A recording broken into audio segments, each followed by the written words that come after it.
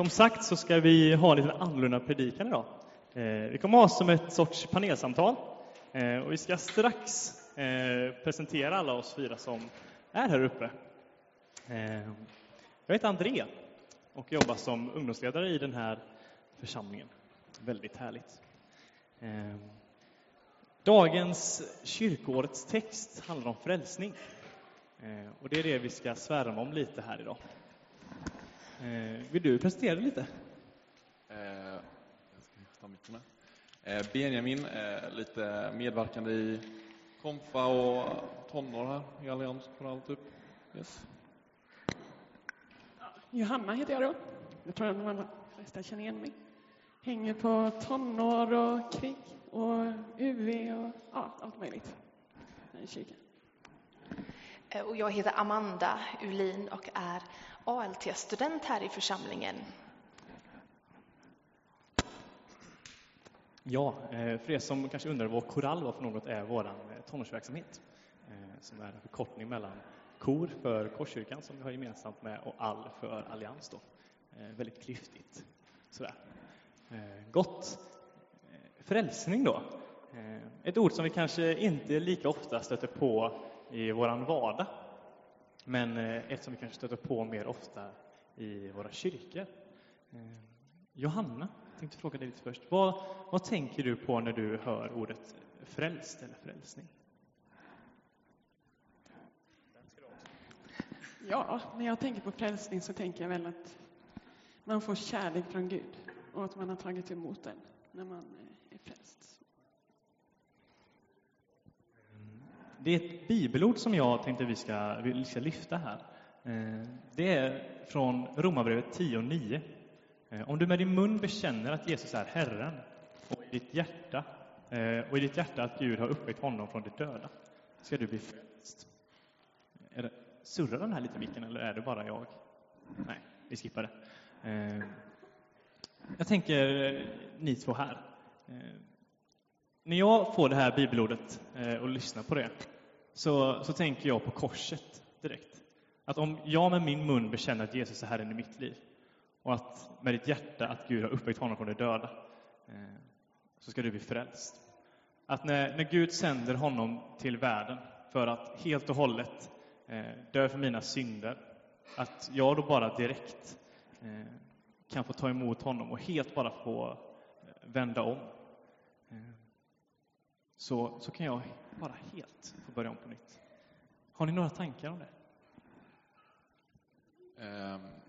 Detta året har frälsning, det behöver betyda väldigt, alltså jag har fått en väldigt stark bild av att det verkligen är att liksom i slutet av dagen så kvittar det dina handlingar, vad du gör, utan det viktigaste är att Gud, han har gjort det största offret, han har offrat sin son på korset för att vi ska få evigt liv liksom.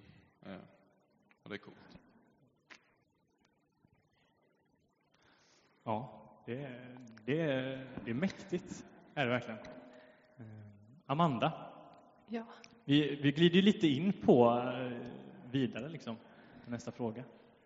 Tror du att en del av frälsningen, att bli frälst, handlar lite om att lämna någonting, om att vända sig och vända om från delar av sitt liv som man har innan? Om att det blir att man kanske behöver lämna någonting sen innan? Jo, men alltså när man pratar om frälsning så är det ofta ett ord som man använder, omvändelser. Att man går från en del och vänder om till det och går till någonting nytt.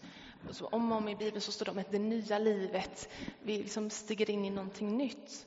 Och då har man ju också lämnat någonting gammalt bakom sig.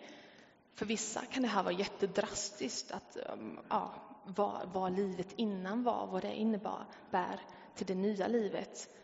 Andra kan det vara liksom en mer pågående process. Men det är ju någonting väldigt centralt och speciellt när vi pratar om frälsning och dopet och sånt där. Som hur dopet är en symbolisk handling där vi går ner och dör ifrån vårt gamla liv. Då lämnar man ju någonting bakom sig. Och går in i ett nytt liv. Också det att när man blir frälst, man bekänner Jesus som Herre. Då har man ju haft något annat som Herre innan. Så på något sätt är det ju någonting man lämnar och något annat man stiger in i. Jag minns när vi har pratat om det här en gång innan så så nämnde du några citat som du hade läst i en bok. Ja. Minns du det? Ja, så där stod det så här att på nyttfödelsen, den sker en gång i livet. Det är liksom mer, ja, nu blev du frälst. Men omvändelsen är en pågående process i hela livet. Så att vi har en liksom det här, ja, men när man blir frälst till ett evigt liv, det sker en gång i livet. Men det dagliga livet, att det finns en ständig omvändelse i det livet.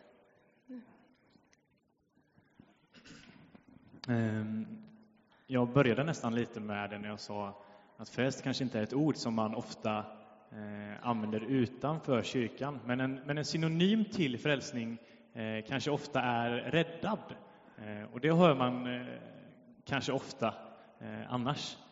Jag tänker, när ni hör ordet räddad, är det någonting som ni oftare använder? Jag tror att jag använder det oftare. Jag tänker på en berättelse som jag har fått höra av dig innan, Benjamin. En väldigt stark berättelse som jag har tagit åt mig och ofta kanske tänker på faktiskt. Ja, när jag var 10, då gick det ganska snabbt. Jag fick en inflammation på hjärnstammen och låg inne på Ryhov då. Men jag kom ut efter en vecka. Jag hade varit förlamad, eller lam liksom, och inte kunde snacka, inte kunde käka själv. Men efter en vecka fick jag komma därifrån och läkarna fattade liksom inte vad som hände. Och jag vet att många bad för mig där. Så det, ja. Och sen någon vecka senare så fick vi liksom så här uppföljning med en läkare. Och han visste inte riktigt vad som hänt. Och mamma sa, ja, vi tror ju på Gud. Och då sa han, ja, det måste varit något sånt. Alltså, han hade det på känn liksom. Det är coolt. Och att få ha den upplevelsen i bagaget, det gör liksom lättare att handskas på situationen. Som min pappa, han har MS. Det är det jobbigaste i mitt liv, alltså verkligen. Och jag tvivlar jättemycket på grund av det. Men då vet jag liksom att Gud hör bön, Gud kan hela, Gud är där för oss. Och det är en räddning på sitt sätt liksom. Ja, det är verkligen en otrolig berättelse. Och jag själv, det blir som ett vittnesbörd för mig att få höra din berättelse. Och när vi diskuterade den här panelen innan, så satt jag och läste i några böcker som jag fick av en förebild av mig hemifrån. Som är lite om grundtexten som man kan läsa i. Och 2 ord som tas upp i grundtexten i grekiskan är soso och soteria. Som är grundtext både för frälst och räddad. Och när man går till synonymer för de orden, så är just en synonym helande. Och det är väldigt, väldigt häftigt tycker jag, när man får höra en sån här berättelse.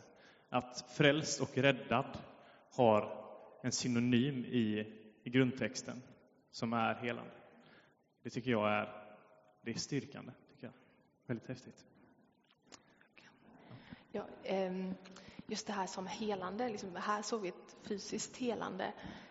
Jag hade en kompis som kom till tro när hon var ungefär 15 och hade haft en ganska traumatisk uppväxt fram tills dess.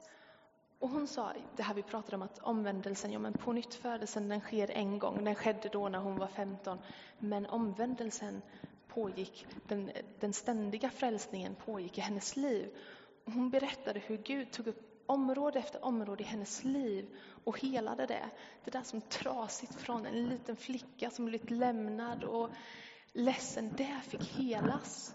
Så helande är både till kroppen, men det är också själsligt.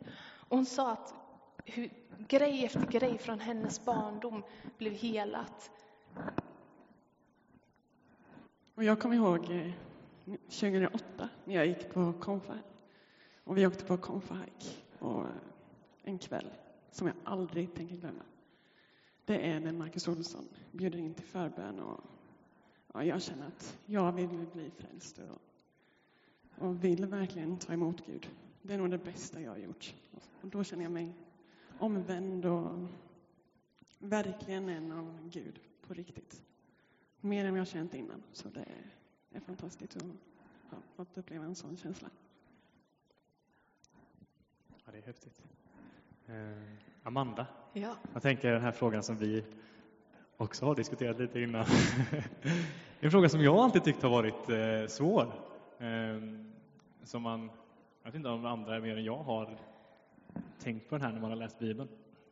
Det är hur Bibeln talar om frälsning som nåd, att den är gratis. Man använder uttryck som kanske billig nåd.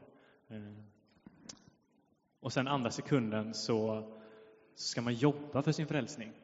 I Filipperbrevet 2 och 12 så tror jag, i alla fall i min bibelöversättning 2000, så tror jag att man har rubriken som att arbeta med sin frälsning.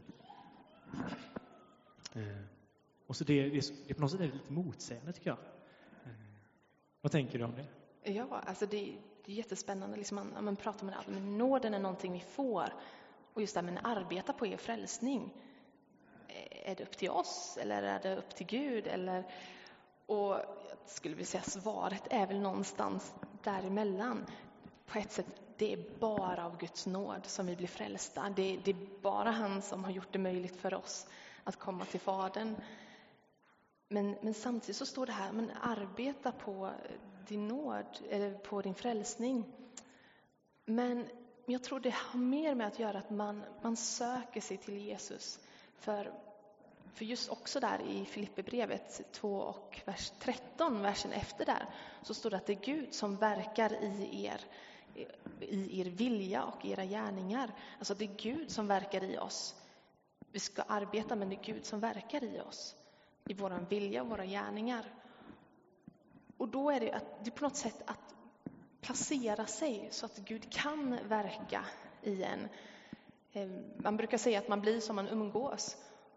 Och det är lite det att om vi söker Jesus och lär känna honom, då i den här relationen, det är då som vi präglas av vem han är.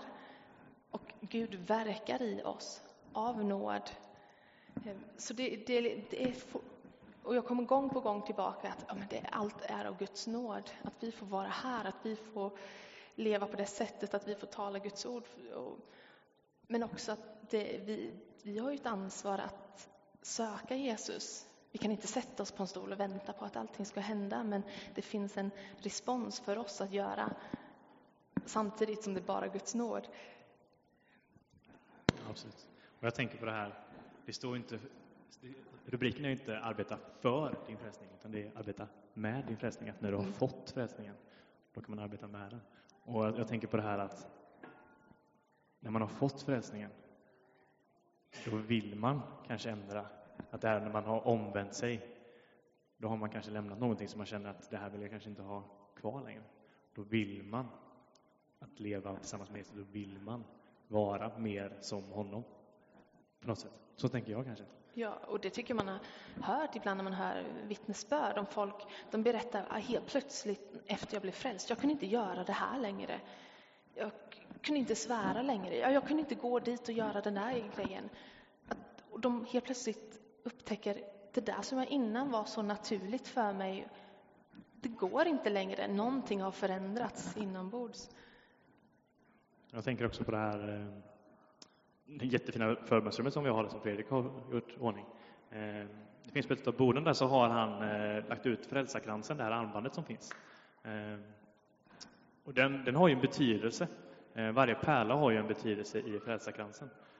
Guldpärlan är ju en betydelse för början och slutet i det. Och sen finns det en pärla som är röd, som har för kärleken i livet, kärleken till Gud och kärleken till andra människor som är en stor betydelse. Det finns en pärla som är svart, som är när det är jobbigt i livet. Och så finns det pärlor som är för tystnaden, när man behöver tid för sig själv och tid med Gud. Det finns en pärla för alla delar i livet. Och på något sätt så är det ju frälsningen så också. Den har ju alla delar. Det finns en balans i det, tror jag. Både med att det är nåd och både med att man också ibland behöver liksom jobba med den, tror jag. Det är liksom, man behöver båda delarna, tror jag. På något sätt. Lite så. Men jag tänker att vi går ner. Och så ska du få avsluta det här. Ja.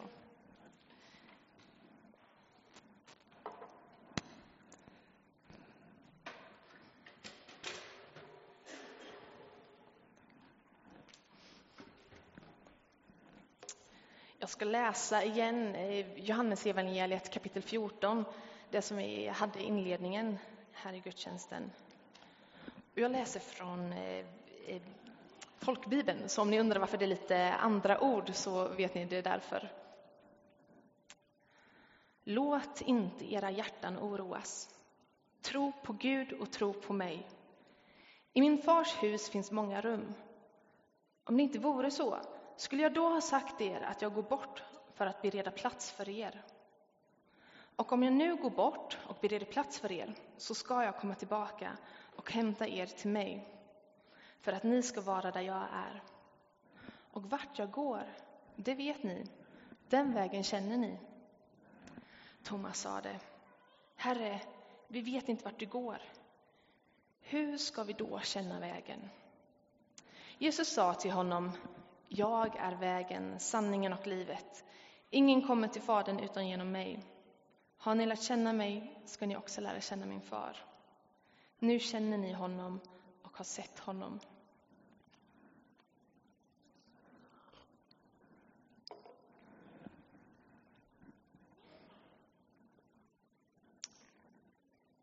Jesus har gång på gång sagt att han ska iväg. Och att vi inte får hänga med honom. Vad är det han ska? Och varför kan inte vi hänga med? I 3 års tid har han varit allt för oss. Vi har lämnat allt för att följa honom. Och nu ska han lämna oss. Han sa att en av oss ska förråda honom. Hur kan någon ens tänka sig förråda Jesus? Och Petrus, till och med Petrus, han sa att han skulle förneka Jesus. Men varför skulle han göra det? Vad är det som kommer hända? Han sa att vi inte ska oroa oss. Att han ska iväg. Ja, han ska iväg för att bereda plats åt oss. Och att han kommer tillbaka. Och då kommer det där påståendet som får Thomas att reagera. För Jesus sa: och vart jag ska, det vet ni. Den vägen känner ni. Men har han inte precis sagt att han ska iväg och att vi inte kan följa med honom? Och nu ska vi veta vägen. Hur ska vi kunna veta det? Thomas kommer med sin fråga. Nästan mer som ett påstående. Men Herre, vi vet inte vart du ska. Hur ska vi då känna vägen?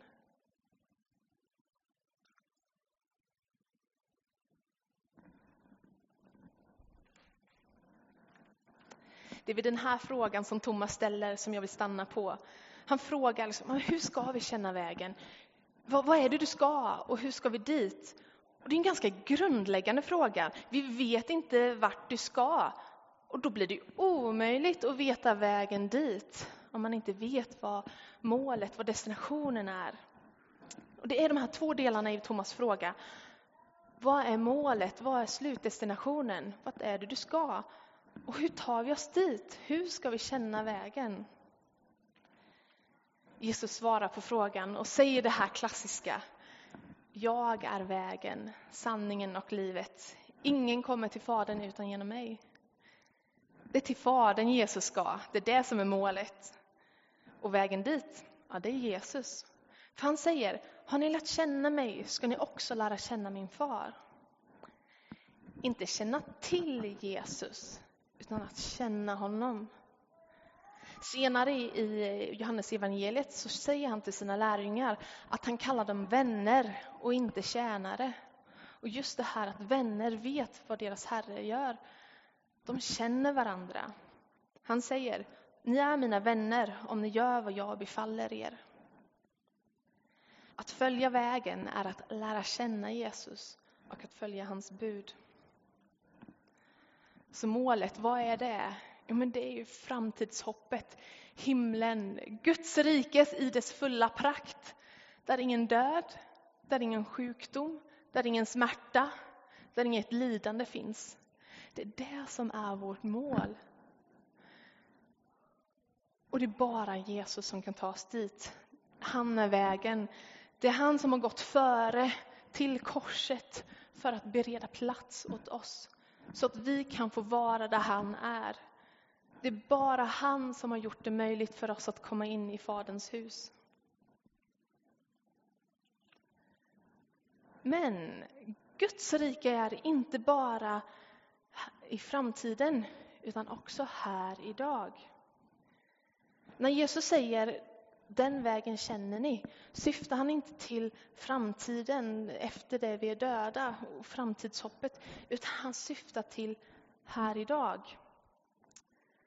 Han säger, vi lär oss i bönen vår Fader att be: låt ditt rike komma, låt din vilja ske på jorden så som det är i himlen. Låt ditt rike komma, låt din vilja ske på jorden här idag så som det är i himlen. Senare, detta står i Matteus kapitel 6, och senare i det kapitlet så säger han att sök först Guds rike och hans rättfärdighet. Det är det vi ska ha framför våran blick. Det är det som är målet. Har vi också klart för oss att det är det som är målet för oss här idag? Känner vi till Guds vilja för vår plats där vi är? Vet jag vad målet är? Och vägen dit, ja, det är ju Jesus. Men för att kunna gå på vägen så behöver vi lära känna honom. Vi behöver förstå vad det han har gjort på korset för oss, frälsningen. Att han har tagit på oss vårat straff och tagit det på korset så att vi kan gå fria. Vi behöver förstå vad han har gjort för oss. Vi behöver förstå vem han är. För när vi gör det, då blir vi präglade av honom, formade av honom. Så att vi lär oss att gå på hans väg och att följa hans bud. Ja, vi pratade om, är tron aktiv eller är det någonting vi får? Och tron att följa någon är ju en aktiv händelse. Eller det är någonting aktivt man gör. Men samtidigt är det Gud som verkar i oss. På samma sätt när vi lär känna Jesus så det är han som verkar i oss, i våran vilja. Men vi måste också söka Jesus så att han kan förvandla oss. Jesus sa, och vart jag går, den vägen, den känner ni. Men om vi trots allt inte känner till, eller vi kanske känner till vägen men inte känner den. Vi kanske är osäkra, vad är det egentligen? Men gör då som Thomas. Han gick och frågade. Han frågade här, jag förstår inte. Förklara för oss. Han kom och Jesus lärde honom, förklarade för honom. Så om du skulle känna dig osäker på det här, dels vad är det som är målet? Hur ska jag gå på vägen? Vilka är frågor? Gå till Jesus och fråga de här frågorna du har. Jesus sa att han inte gjorde någonting han gjorde ingenting som han såg om han inte såg Fadern göra det. Han såg någonting och gjorde det. Och detsamma är det med oss. Vi behöver se Jesus och lära känna honom. För det är han som är vägen. Men allting går på gång tillbaka på Guds otroliga nåd. Den nåd som Gud har gett oss. Det är han som har gjort det möjligt för oss att komma till Fadern. Det är hans nåd som är med oss dag in och dag ut. Så att vi kan formas efter honom. Och vi ska avsluta den här predikodelen med att sjunga oändlig nåd. Men jag ska be först. Ja, Herre, låt oss lära känna din väg. Och låt oss förstå hur stor din nåd är, hur fantastisk din nåd är. Så att vi kan vandra i den. Ge oss de rätta verktygen för att lära känna dig mer. Herre, och jag ber att du ska lägga en längtan i våra hjärtan att se dig mer och att lära känna dig mer. Och Herre, gör det tydligt för oss att det bara av din nåd, att det är den som vi får luta oss tillbaka till, att det är den som helar, att det är den som räddar.